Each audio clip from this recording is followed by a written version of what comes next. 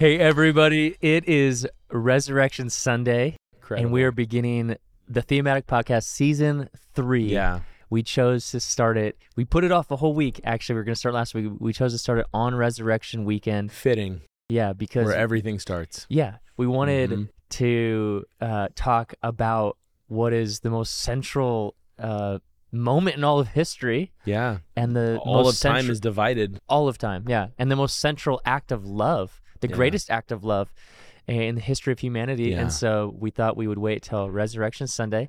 And I did get this question. I'm sure we could add a couple questions and have some discussion on this. Sure. But I actually did get this question from at Wildcat 9981 from TikTok. And they asked this: I'm a beginner learning the Bible. I read that Jesus didn't come here to die on the cross for our sins. Why was he sent then? Interesting. Yeah, I don't know where you read that. Probably some sinner wrote that. But so let's talk about this. Did Jesus come to die on the cross? Yes or no? Did he come to do more than that? Yes or no? And then I would hope to get a little bit further deeper in terms of.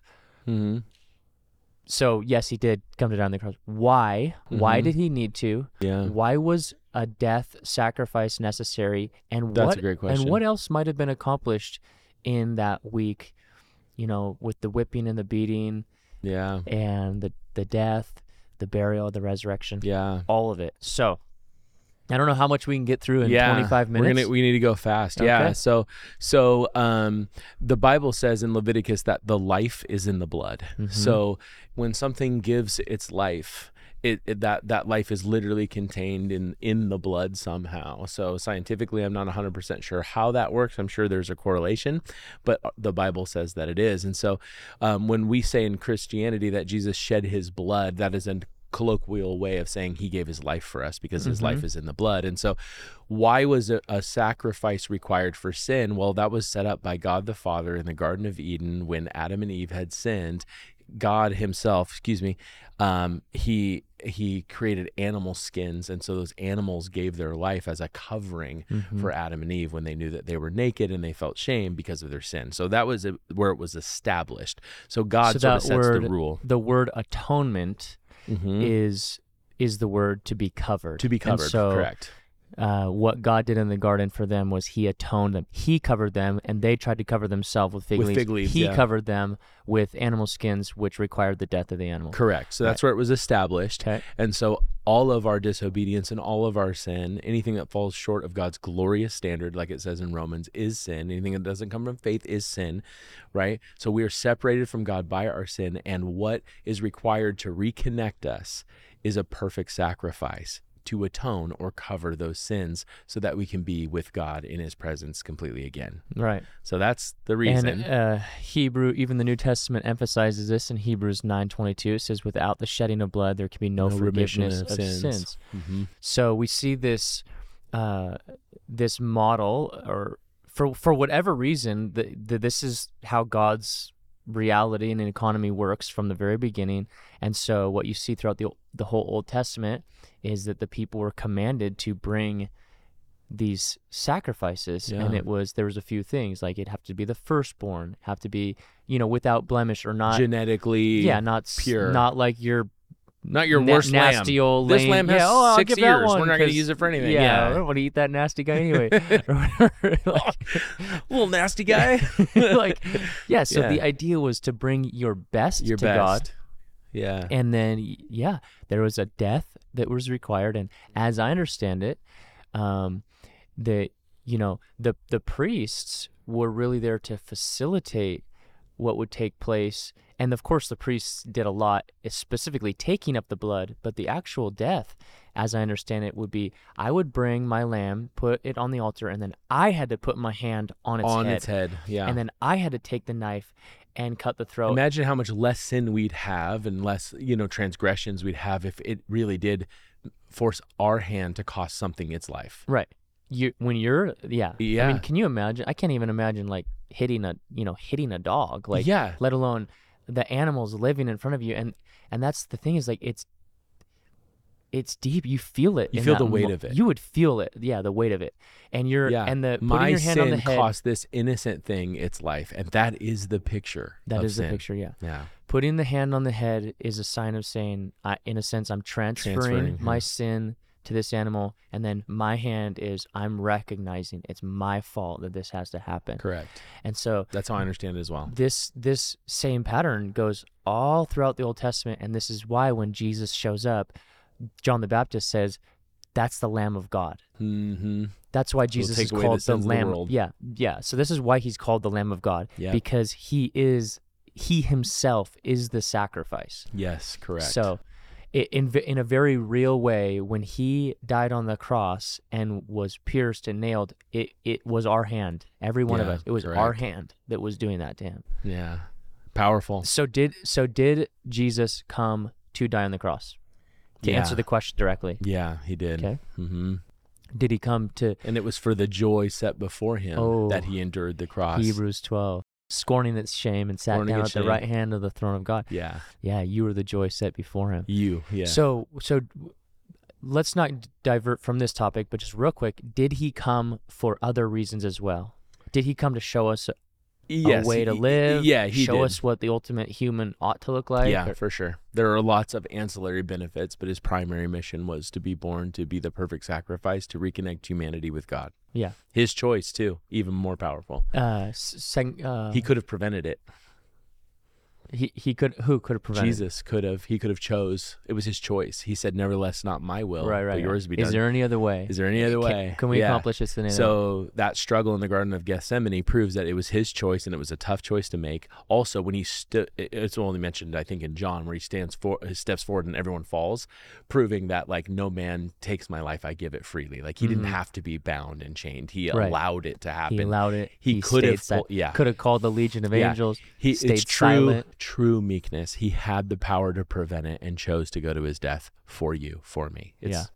I mean, it's absolutely like God's opus, his magnus opus of love for us, the highest expression. And there's a significant passage, I think significant wording in 2 Corinthians 5 that says, God made him who knew no sin, not just to feel your sin, to take on your sin, to become sin for you, so that you might become the righteousness of God in Christ I implore you on Christ's behalf to be reconciled to God. And so what God did through Christ is he reconciled. That's two things that are broken and separated. He reconciled us to himself in Christ, not counting men's sins against them. It says in Colossians chapter 1. Come on, dude. Oh, we're getting good. Oh, we're getting thematic Man. now. This is automatic. Resurrection Sunday. So yes, this is. I mean, this was planned all throughout history. And why Jesus is called the second Adam, because in 1 Corinthians 15 it says, so death came through one man's disobedience, so all men are made righteous through one man's act of obedience. That's Jesus. So it's like death entered the world through a decision of one man, and now life enters through the decision of another. It's super beautiful. Yes. So Jesus came for this purpose. I would say to the whole purpose of reconciling us back to God. Yes, correct. That includes forgiveness. That includes salvation, all those things. But just for the record, salvation is not just something that starts after you die as a human being. Salvation begins right now. Yeah. Right? The moment you yield your will to him and commit to him. Today is the day of salvation. That's the one. And John 17:1 says, and this is eternal life. Yeah. That they might know the only true God and Jesus Christ whom he has sent. That starts now. Come on. So he came for this reason, to die.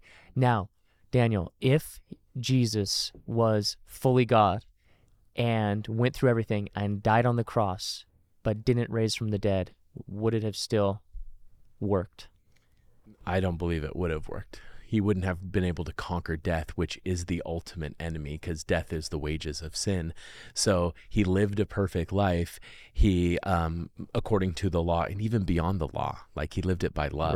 Right. And in so fulfilled all the law and all the prophets. Right. And then surrendered and sacrificed his life as a choice. And then this is the ultimate act of humility. Most people don't recognize this. When he's on the cross and he goes, my God, why have you forsaken me? It's the only time in the Bible he calls the Father my God. It's not dad or father, right? It's not, he senses a disconnection, because in that moment he becomes sin on our behalf. He had full connection with God up until that point.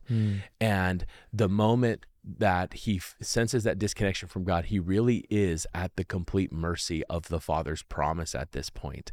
He's going to go into death knowing that only God can raise him.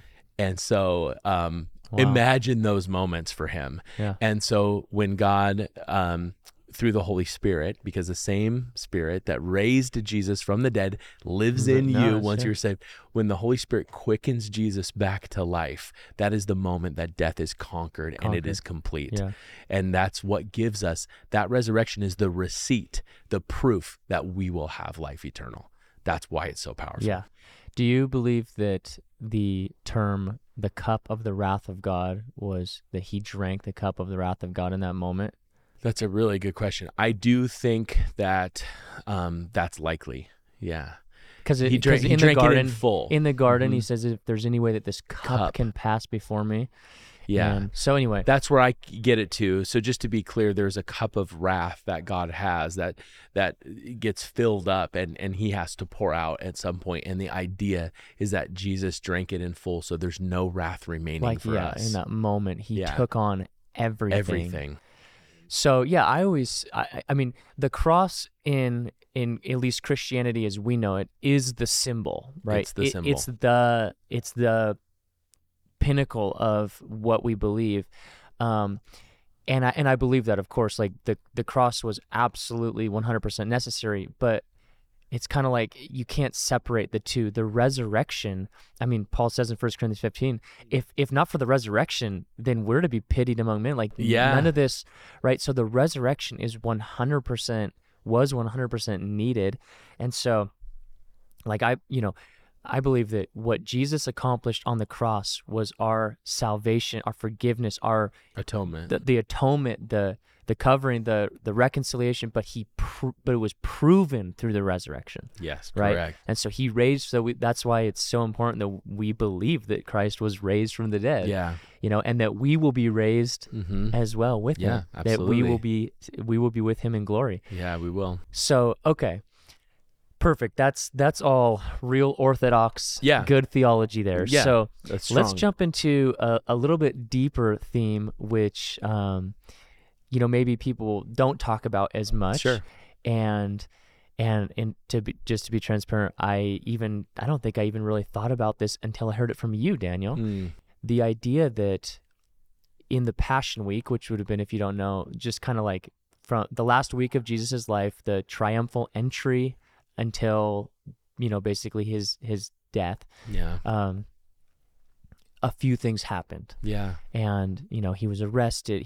He denied by Peter, turned over by Judas, arrested, and then put on these different trials. Okay, and then there was this whole proceeding before the cross, before his death, where he was beaten. Okay, and that was a really, Roman thing to do, for sure. Yeah, but it wasn't a biblical thing to do in terms of God's way of sacrificing an animal. And so was it just like an animal would never have been beaten under the Levitical law. Yeah. It would be treated really well and killed quickly without pain. Right. So why did Jesus have to suffer the way that he suffered? Did he have to? And if he did, why did he? And what did that suffering accomplish? Yeah. So I believe it's one of the most moving and precious parts of Jesus' sacrifice.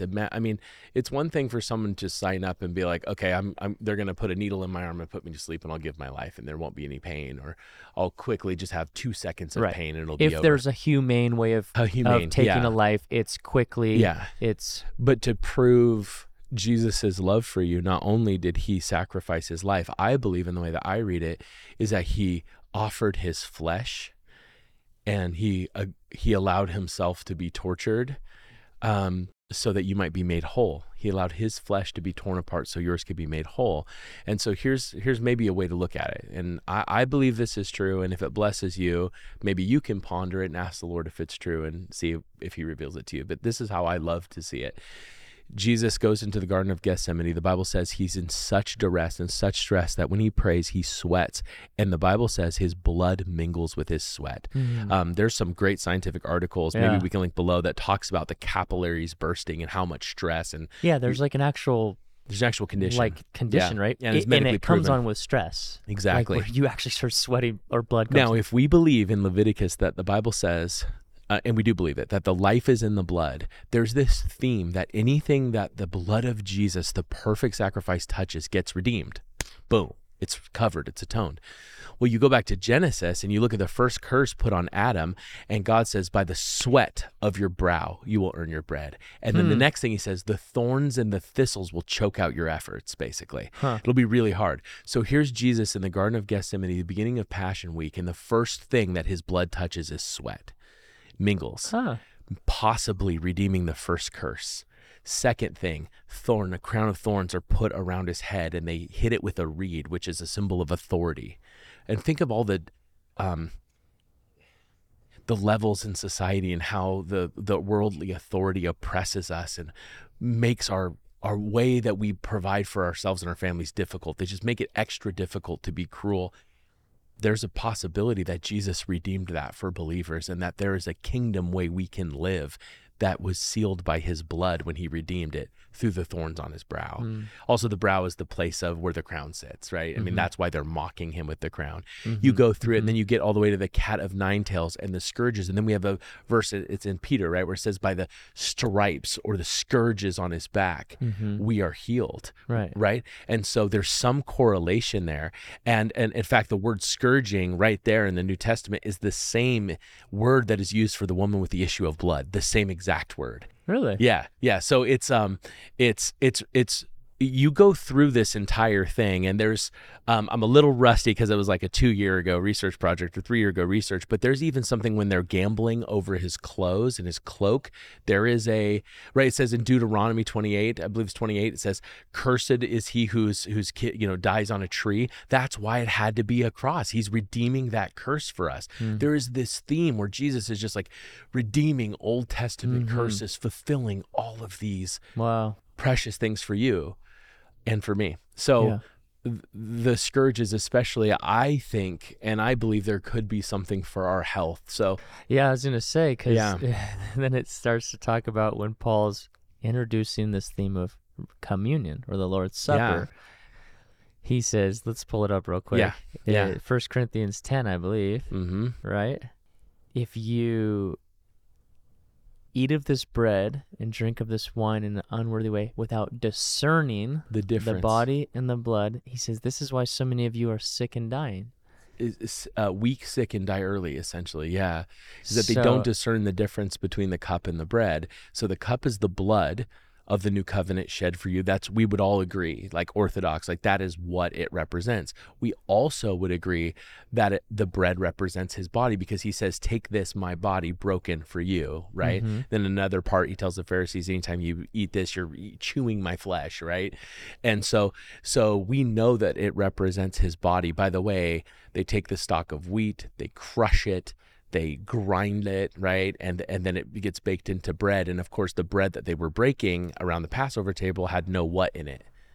No yeast, no leaven. And leaven is the symbol of sin. I mean, we all agree that the communion bread is a symbol of Jesus, his body.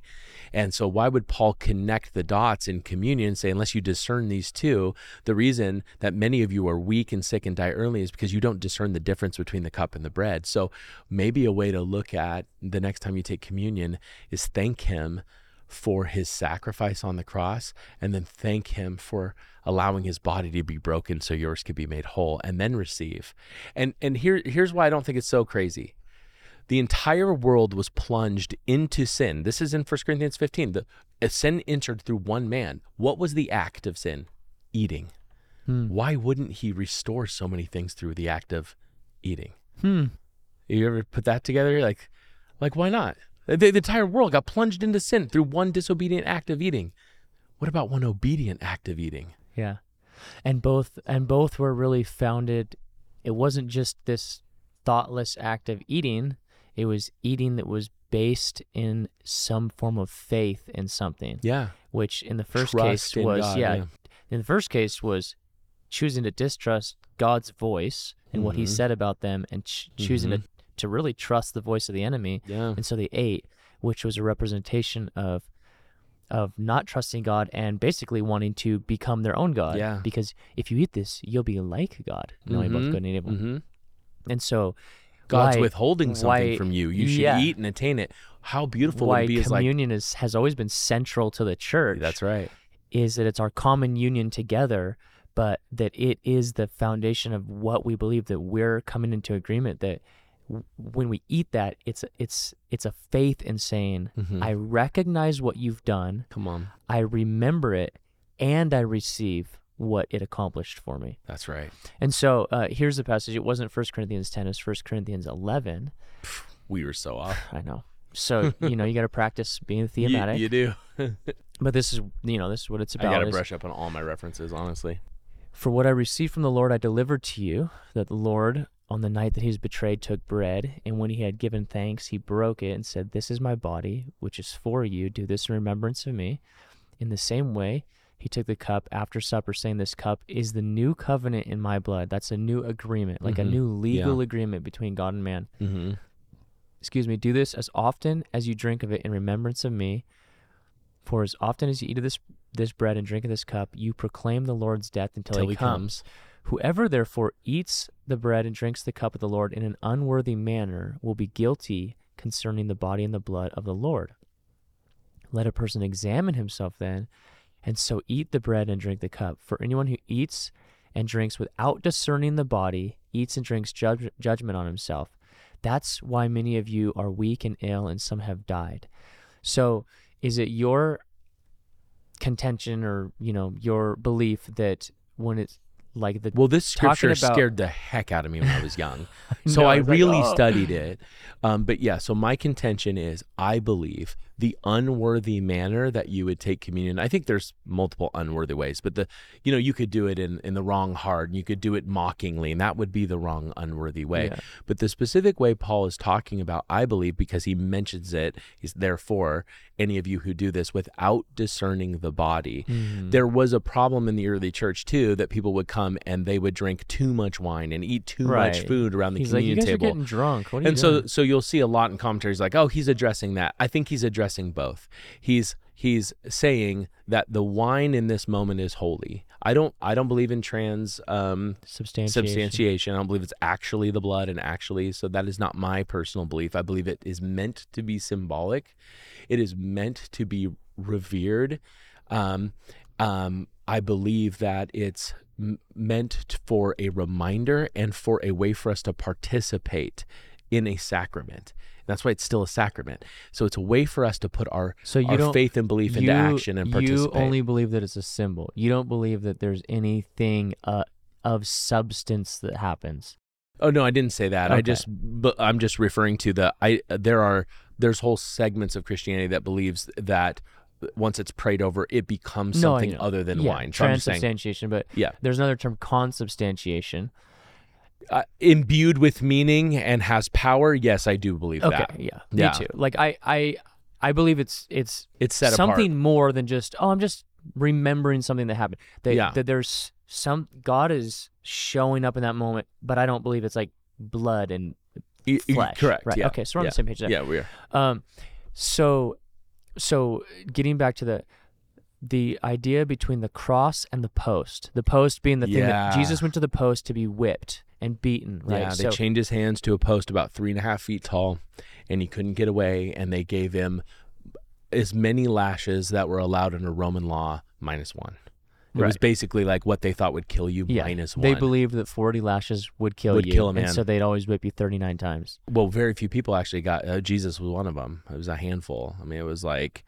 Paul got it too. Yeah, Paul got it. But so that's the idea here, is that the cross is central, the resurrection is central, but there's so much not just to be remembered, but to be received. Come on. In recognizing that Jesus poured out his blood on the cross, but also went to the post and was whipped and striped. And like you referenced, Peter talks about by his stripes we're healed. Isaiah talks about he took our illnesses and bore our diseases. And then Matthew 8, when Jesus heals Mary, it specifically says, quote, this Matthew 8:17, this was to fulfill what was spoken by the prophet Isaiah. He took our illnesses and bore our diseases. So Correct. what Jesus accomplished is, biblically is connected to healing, physical It's the same reason why the matzah, the bread that represents Jesus, is pierced and striped. Right. 3 stripes, right? Yeah. That's why. Yeah. Well, beautiful. We got to close this episode, but it's Resurrection Sunday. I don't know if there's anything else you want to add. I just would say let your heart just glory in who Jesus is. And if you don't know him, that you would give your life to him in faith, because he accomplished everything for you. There's nothing that we could do. I'm confident we're just scratching the surface. Oh, man. Yeah. I'm confident. I'm confident there's so much that Craig or myself or other people who really attempt to study the word, I am confident there's so much more we don't know that was accomplished at the atonement, that we'll probably know in full when we're face to face with him. But what we do know that was accomplished is the God, heaven gave the best they had in Jesus. Yeah. And he gave the best he had for you. And I believe, we know there's eternal life. We know that your eternal life begins now. Yeah. And there's moments of heaven you can have here on earth because of this sacrifice.